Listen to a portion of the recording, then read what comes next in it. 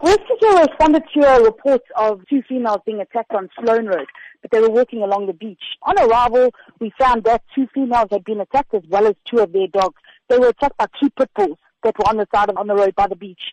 One of their dogs got injured and was taken through to a vet nearby. The two females were taken through to hospital, obviously for the further care that they needed, and the other dog went missing.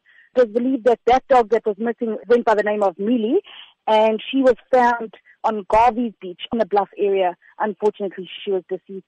What is the nature of the woman's injuries? They were moderate injuries, luckily not critical and not too serious. Were the pitbull owners there at the scene when the incident happened? They were at the scene, I do believe so, but they didn't really say much. They took their dogs away and left once everybody else left the scene.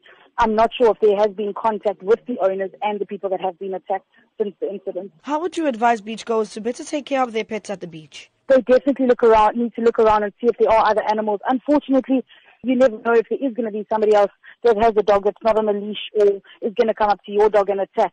But just be vigilant, pick your dogs up if need be, and try and move away from other animals that are around. In an instance like this, what is the best way one can protect themselves from being attacked by big dogs and pit bulls? It's quite a tricky one. You would obviously have to, pick your dog up and try and just get to a safer area. But dogs are so quick in the sense that you actually don't even see it coming. These dogs probably came out of nowhere without the people even realizing it, because there's so many dogs that walk along that area of the beach. And, your dog goes and smells other dogs and you don't expect to be attacked.